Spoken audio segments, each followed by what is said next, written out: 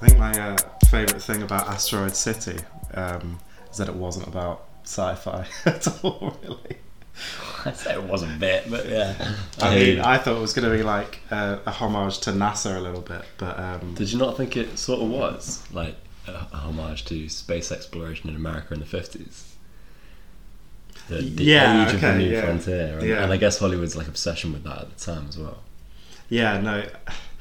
It at least almost... It wasn't like Independence Day kind of level. No, I know what you mean. But you wouldn't and that was one of my this. fears, and maybe it shouldn't have been, because as we just deciphered off air, Wes Anderson tends to deliver the same thing, just in a different setting with his movies. But this is the same thing in a different setting. Yeah, no, that's what I'm saying. So I shouldn't have been worried that it was going to be like, Oh right, okay, like a complete change, switch into the sci-fi genre. Yeah. So I'm thankful for that. Asteroid City. A lot. I've read a few reviews, and it seems to be the decision from critics seems to be quite similar to how I felt coming out of the movie, and that was. I thought it was a beautiful film, but I was also quite frustrated with the film at the same time. Right. What's your initial takeaway? I'd agree. Yeah, I mean, I think that's sort of Wes Anderson as a whole, isn't it? Like he's the director of the sort of whimsical and nostalgic visual experience, and obviously, as someone that's all about story, he's maybe not the director for me. I love Wes Anderson movies. I do love them, but like. It's not. I don't know. I know what you mean about frustrated. You come out of it sometimes feeling like you haven't understood it, or you've missed, or you need a week to digest it. Sometimes. I'm not sure anyone can ever come out of a film like Asteroid City and try and convince everyone they saw the movie with that they understood everything that was going on. I feel like that's exactly what the majority of film students will do. You know what I mean? Like it's Wes Anderson's almost like the film students' dream, isn't it? Like he's the guy that everyone goes to film school to be like. Yeah. And the first thing I noticed after the black and white scene with Bryan Cranston, it cuts to Asteroid City and it's bright, it's colourful, and this is the kind of tone you see in all of his movies. The fact that no matter what story's being told, you're supposed to look on it in a happy and it makes you feel good kind of way. You're going back into Wes Anderson's world straight away, aren't you? You know, like it's the sort of doll's house drama, the pastel colours all the time, like pastel colour palette in every scene. All the characters kind of moving like they're almost like they're dolls, and Wes Anderson's just moving them around. The use of frame all the time, like there's always a frame in the shot that's not the edge of the camera. Do you know what I'm saying? So like that's very common in his in all of his movies. It's straight back to the world of Wes Anderson, but this time in the desert in the 50s at space camp. I don't know if you agree with this, though. Ultimately, I didn't see this as a film, really. I saw it as more of a showcase of lots of different skills that he wanted to like just put into a film, like into a screening. I'm not sure how solid the story was. I don't think he tries to do that. And it's almost like a show-off kind of thing, like, look what I can do. I read this piece on Scarlett Johansson and what she was talking about. She was like, I played an actor who was playing an actor playing a role. Yeah. And like there's so many layers to everything going on that it was confusing me anyway. His movies are like puzzles, aren't they? There's like a lot of interlocking perspectives and narratives and framing in a structural sense as well, not visual framing, but framing in terms of like, for example, in Asteroid City you have Bryan Cranston in the black and white world narrating the tale of a show called Asteroid City being showcased, and then you also have the world of Asteroid City itself, which is presumably a fictional within the fictional world that Wes Anderson's creating. So there's this kind of, it's almost like this kaleidoscopic effect of loads of different layers, as you say, like loads of different narratives and perspectives all happening at the same time. It's kind of speaks to the whole like endearing world of Wes Anderson. Like everything's kind of like a doll or like a little bit of like a dreamland effect. And yeah, that's endearing and it's entertaining, but sometimes it kind of lapses into the pretentious a little bit too much. Yeah. I think at this point Wes Anderson's leaning into that. Yeah. But yeah, I mean, I think my question with Wes Anderson generally, but specifically with Asteroid City, is there anything really beneath the aesthetic? Is anything explored in that much depth? So I guess that's kind of what you're saying, like. Yeah, the other little concepts I saw are that he had a star-stacked cast, so it's telling that it was a film called Asteroid City because it's about a group of people that go stargazing, and that's what we are doing as we're kind of watching the film. Layers and layers of in-depth character development is probably, you could relate that to the layers of a star in some way, but like I just thought, it's all a game and all that a much puzzle. character development though. You mean the layers, but like the layers of each character that it's an actor playing an actor playing an actor playing a part, or whatever, like that kind of thing. Yeah. It can just go on, and I think there's so many interpretations you can take from almost. You could get one scene of a Wes Anderson movie and 10 people interpret it a completely different way. Yeah. I mean, people always talk about if you pause a Wes Anderson movie, you've got a painting. And I mean, I've just said that. I'm not quoting anyone, but like, I'm pretty sure I've heard people speak to that sentiment. And that's really cool. I love that, and I guess that's kind of like what you're talking about when you say that it's not really a film; it's more of a showcase of ability. And I guess in that sense I agree. Like, and that's again it comes back to the question: is there anything beneath the aesthetic, or is this just a very pretty, whimsical visual experience? And is that okay? Yes. One thing that I think is not okay. I have a big issue with this, and this is the one. Ever since I saw this scene, it's all I thought about for the rest of the film, and that maybe just says more about me than anything else.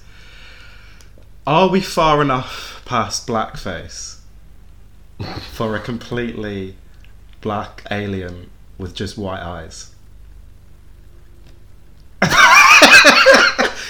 Because I was not expecting this line of conversation.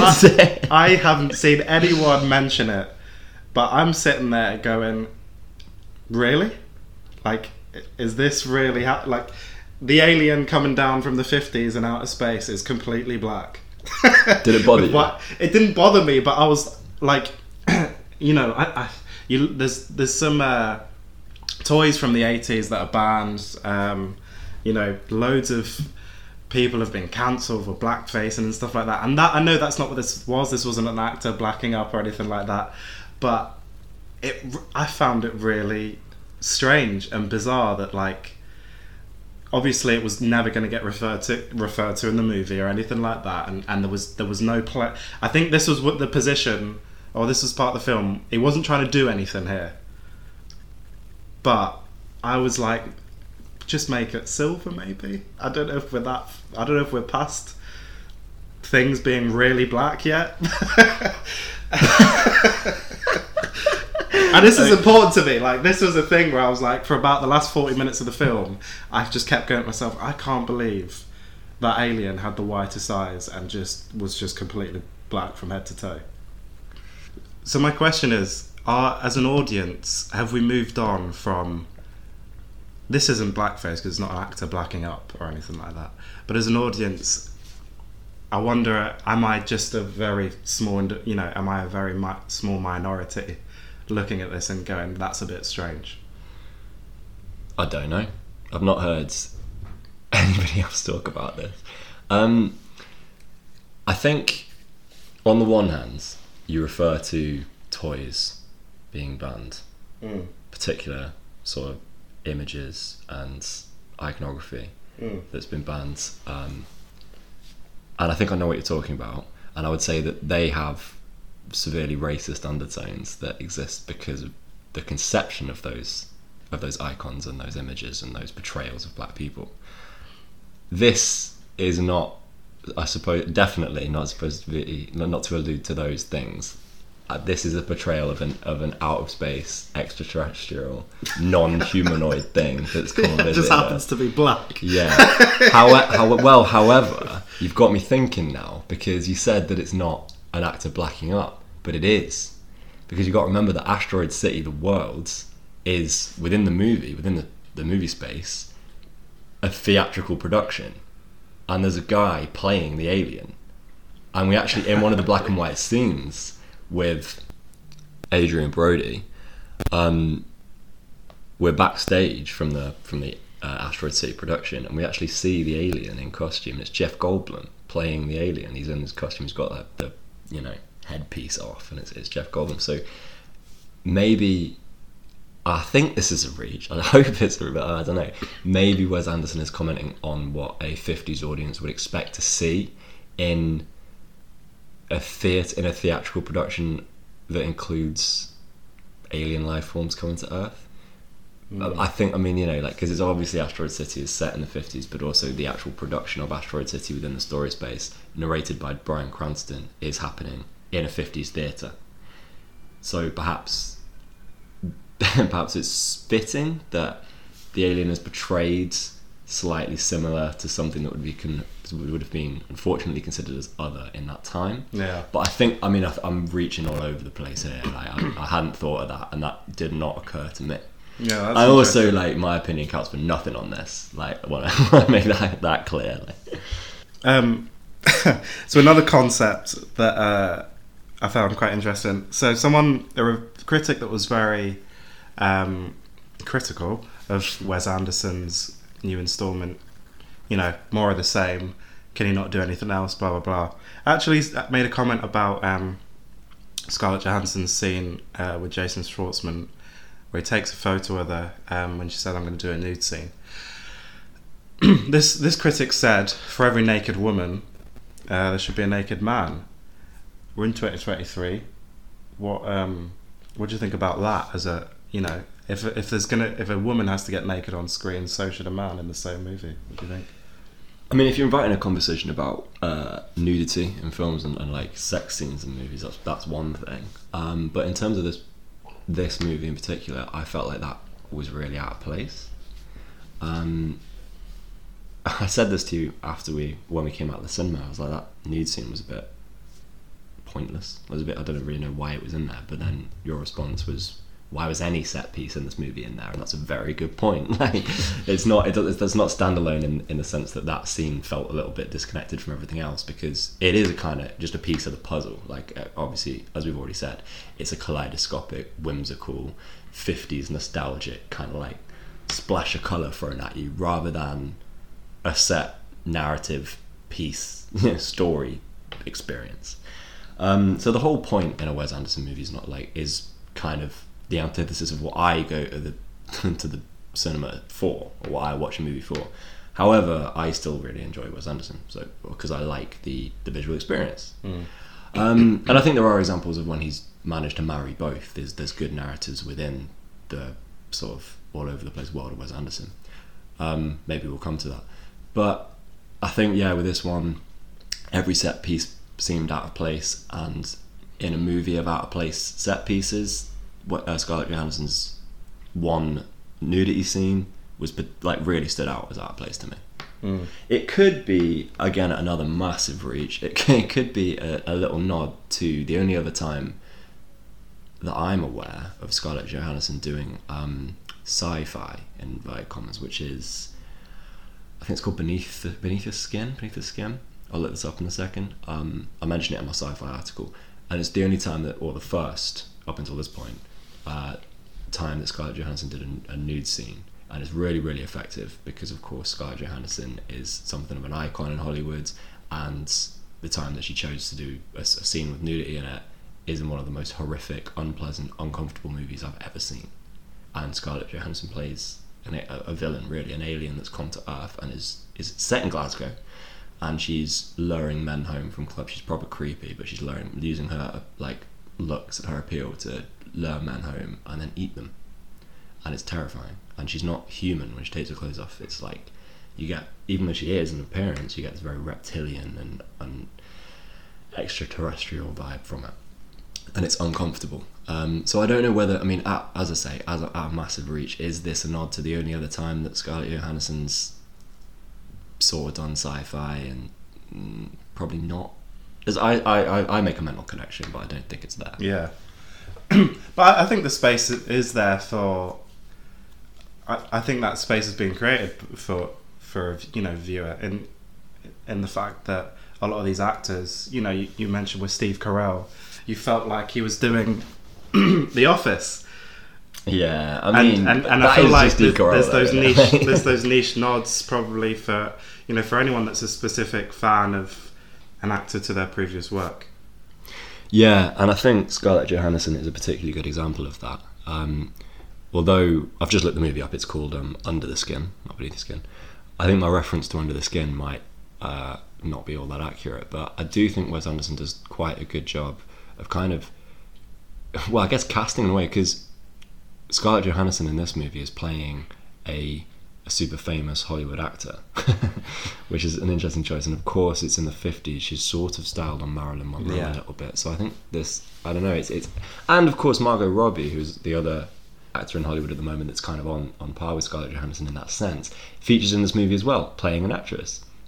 So I think he does do quite a good job of using actors who are actually in a specific cultural space to fill a role. I guess this movie sort of has further solidified both Scarlett Johansson and Margot Robbie's position as the modern kind of Marilyn Monroe figures. Since you mentioned Marilyn Monroe, it reminded me the scenes of Scarlett Johansson in the bathroom. There's actually some quite iconic imagery of Marilyn Monroe, in a bathtub, and it's another example of Wes Anderson playing homage to that era.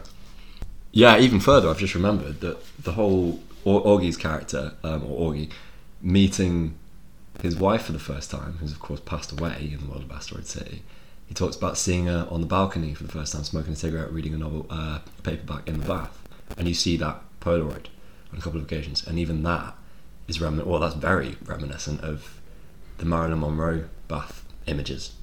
I'm pretty sure that's Margot Robbie as well, actually, isn't it? Yeah. Maybe that's even there's another connection there to Big Short with the Margot Robbie bubble bath scene, explaining the bonds in the housing market from a bubble bath with a glass of champagne. Again, I'm reaching it. Like, there's obviously, I don't know whether they're intentional nods. But there's all so many. Yeah. It's got to be. There must be something in it. I definitely think I'm reading too much into this, but it's just what these like set pieces are reminding me of. Did any of the? I've got kind of two questions here. So, do you need to be a good actor to be in a Wes Anderson movie? Yeah, absolutely. Yeah? Absolutely, yeah. Because at times, because everything's delivered so deadpan,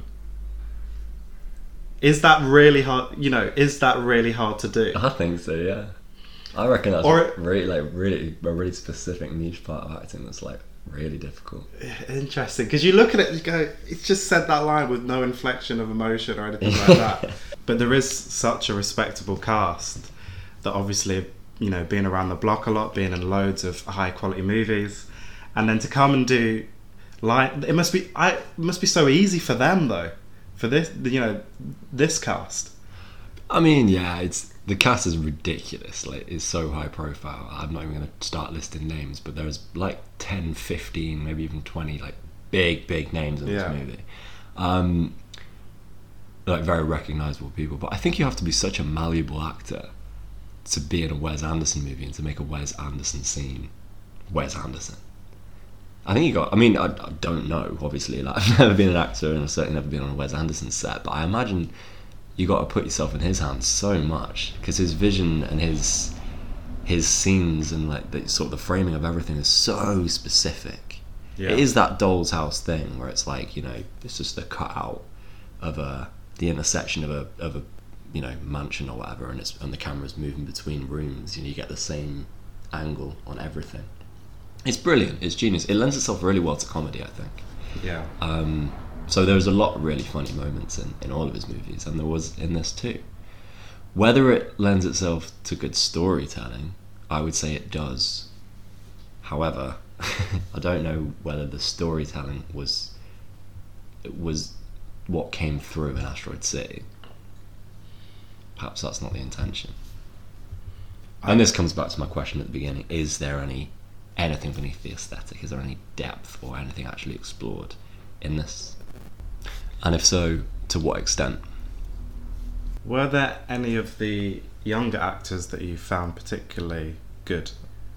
As if the more adult actors need to be, top tier. It must be quite difficult for the younger ones to be as good as they were. And there wasn't really a bad performance at all, was there? I mean, a scene that really stood out to me as impressive was the classroom scenes with Maya Hawke teaching the class of kids, and they're all interrupting her, and they're all obviously wanting to ask questions about the alien. I thought that was a really cool scene because all three child actors in that smashed it. I've got the names somewhere on IMDb, but I mean, yeah, that was so funny. The kid with the dance in the song, Dwight. Yeah, Dwight. He was smoking earlier on with some of the other guys. And also Oggie's three daughters as well. Kind of another reach, nod to the three witches in Macbeth. Yeah, they all killed it. So they're all siblings in real life as well. Mad. That's really cool. So I was thinking about if people haven't seen other Wes Anderson films, because you can often see a film by a director and never think about them again, but this guy is so unique that I think it's appropriate to talk about a couple of other films that we've seen where I feel like now you could not tell me who the director was and I'd know it's Wes Anderson. Of course, yeah. He's so let's recommend a couple. The most distinctive style in cinema. So what have you got? Well, right. My problem with Wes Anderson, as I've already touched on, is that he sacrifices a focus on story for spectacle. Not spectacle in terms of, like size or scale or anything like that. Just in terms of sort of like the whole finely crafted imagery of and stylistic approach to every single scene, every single shot. As we say, he's like the most distinctive director, one of the most distinctive directors, sort of ever. However, sometimes that sacrifice of story is frustrating to me. You sort of mentioned frustration at the beginning of this conversation, and I think you're right. I think sometimes it pushes your patience a little bit, because I mean, like Asteroid City, even yesterday I sort of was sitting watching sometimes thinking what's this all for? What's this about? Like sort of 2 hours into a runtime of 2 hours 10 minutes or something. Like sometimes you're a bit like, okay, I've had enough Wes Anderson for a while. I'm not locked into the story, I'm just watching things happen. The French Dispatch is an example of that for me. Maybe Darjeeling as well, the Darjeeling Limited. Both kind of, pushed me past my limit of what I can tolerate with a movie that's got little story. Even though I'm enjoying the images presented. I haven't seen The Isle of Dogs. I hear it's good. I don't know. Everything's obviously like in Fantastic Mr. Fox and I suddenly said Fantastic Beasts there. Fantastic Mr. Fox and The Isle of the Dogs are both stop motion. And I think it's cool that even in his live action movies there's an element of stop motion. You kind of feel like the actors are being moved around against their will sometimes. Also, for me, the highlight of Wes Anderson's career so far has been the Grand Budapest Hotel, because that really married his style to a cool story as well. Okay, you're genuinely invested in the plight of the characters in that movie. The story is brilliant. It's really consistently funny, and Ralph Fiennes is performance in that, I mean, is just unbelievable. Like, he's one of the most memorable, likable, hateable, hilarious characters that I can remember, really. So yeah, I think like that was sort of the pinnacle of Wes Anderson for me. Now when I go and see a movie, that's the one I'm holding. When I see a Wes Anderson movie, I mean, that's the one I'm sort of holding it against. So Asteroid City, I guess, didn't really quite live up to that, but I think any sort of, you know, journey into the world of Wes Anderson is worth it, really, because it is fun. So I really like Fantastic Mr. Fox. So that was 2009, and yeah, that's stop motion. The story's written for him in Fantastic Mr. Fox. It's a Roald Dahl children's book from the 1970s, so he almost didn't need to think about that. And again, the way it's done, you know, his style, it's a really entertaining film, and I really enjoyed the alternative way of telling a children's story. You know, you've got your countless Disney films that almost are told in exactly the same way.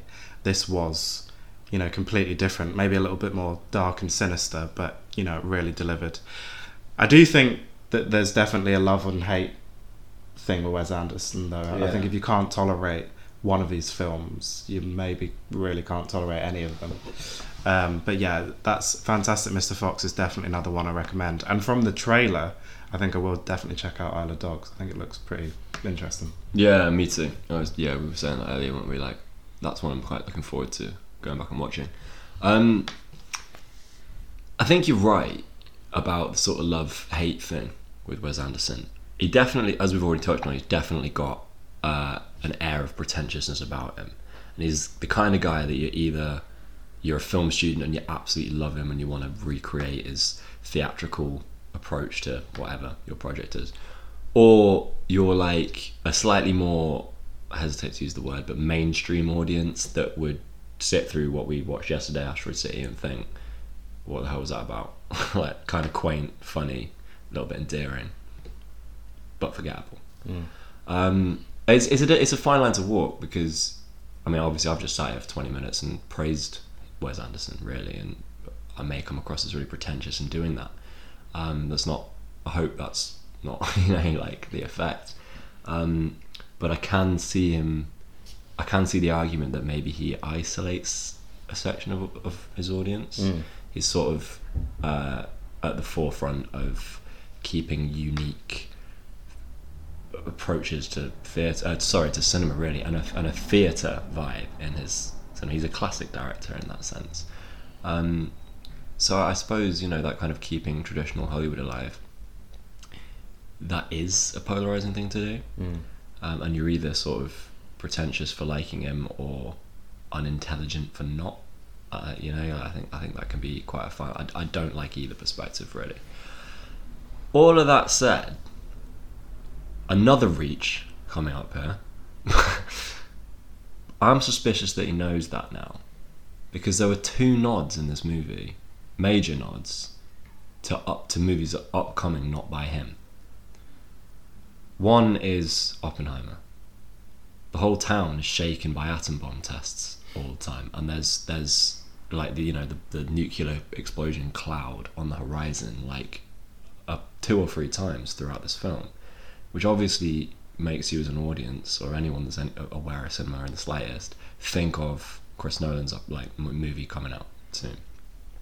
Meanwhile, the dollhouse effect, the colour palette, I know this applies to all of his movies, but this one in particular, I think, the setting, the cacti, all that kind of thing, the Doll's House diner, are a little bit reminiscent of Barbie, which is of course coming out the same day. So I don't know whether, I'm not really sure what point I'm trying to make here, but I definitely think as an audience, if you're not sold on Wes Anderson, or you've not been sold on Asteroid City, and you're sitting there watching this, and there's all these nods to movies that you're probably looking forward to more, surely that's going to push you away further. As you were saying it was all coming clear. Mm-hmm. It was all, as soon as you said, atomic bomb, Oppenheimer, I felt like I knew what was coming next. I wonder if he's in on it in a way, because yeah. So the argument against this, and I did see this was actually filmed during lockdown, and they all lived on set together. So it was all kind of filmed at one time. It was filmed a few years ago, but I mean, let's not be naive. Barbie and Oppenheimer would have been in production at the same time. Yeah. And that almost, now I think of Air, I think of The Spider-Verse, the advertising. The advertising that comes. Yeah, I mean, we're into the realms of conspiracy theories here. Like, and obviously that's what my last article was about. And I don't want to become a conspiracy theorist because by writing about it and talking about it all the time. But I see a point. Yeah. Do you think that they're all referencing each other's movies in very, very subtle ways, and it's all a marketing ploy? I want to say that that's not true. I don't think that is true, but why wouldn't you, as a director, as someone in the film industry, continuously create that buzz about people going to watch movies? You would do that. Yeah, because but equally, why would you draw attention to your supposed competitors? That's a really cynical. I mean, this is the world of art, so I'd like to. I don't want to say that or put in people's mind that directors are competing with each other, because it certainly shouldn't be. That would be the marketing perspective, not the artist's perspective. Well, there's that Netflix effect, though, isn't it? That we've talked to a few times, where you watch a series like Succession, and then 3 or 4 different similar shows on every other platform will come out because you still want that fix of boardroom drama, or so look what we've got now, seemingly by accident, 3 films within 2 months that almost interrelate. I mean, Asteroid City now provides a link between the 3 that wouldn't have been.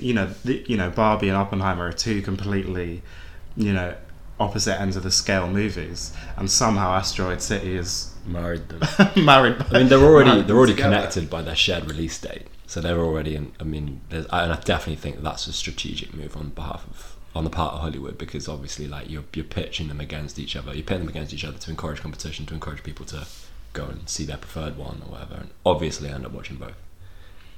Yeah, and I think the thing is, though, I don't think we've had that kind of feel around theatre for a while, like a good few years. I feel like right now the amount of advertising Barbie and Oppenheimer are getting, like, separately is massive, like really big, and the fact that they're on at the same time, it's almost like you can't watch one, you have to watch both. Yeah, that's what I feel like's going on right now. And all right, I didn't notice it, but I'm now thinking of the atomic bombs that, the atomic bomb went off 3 times in Asteroid City, and I actually was thinking of it as Nuketown from Call of Duty, almost. but like, of course you were. You raise a really good point, and I would, from the cynical, I would be cynical and say, as a director in Hollywood, why wouldn't you just continuously create that buzz? Yeah. This is a tangent, but it's funny how similar it is to the music industry. I think we regularly see 2 artists dropping an album on the same day, and you think, come on, like, there's enough days to go around, like, and it's obvious that it's supposed to create that buzz. Taking that further, I think, going back to the point I was making a while ago about the sort of the pretentiousness versus inaccessibility of Wes Anderson, I think that applies to music as well. You regularly have artists that are trying to marry political agenda or social commentary with accessible, listenable music. So I do think that the more that we do this, the more that we write and talk about Hollywood and cinema at the moment, the more similarities I'm seeing between the marketing minds behind the music industry and the film and TV industry. Entertainment generally. We're starting to become conspiracy theorists, aren't we?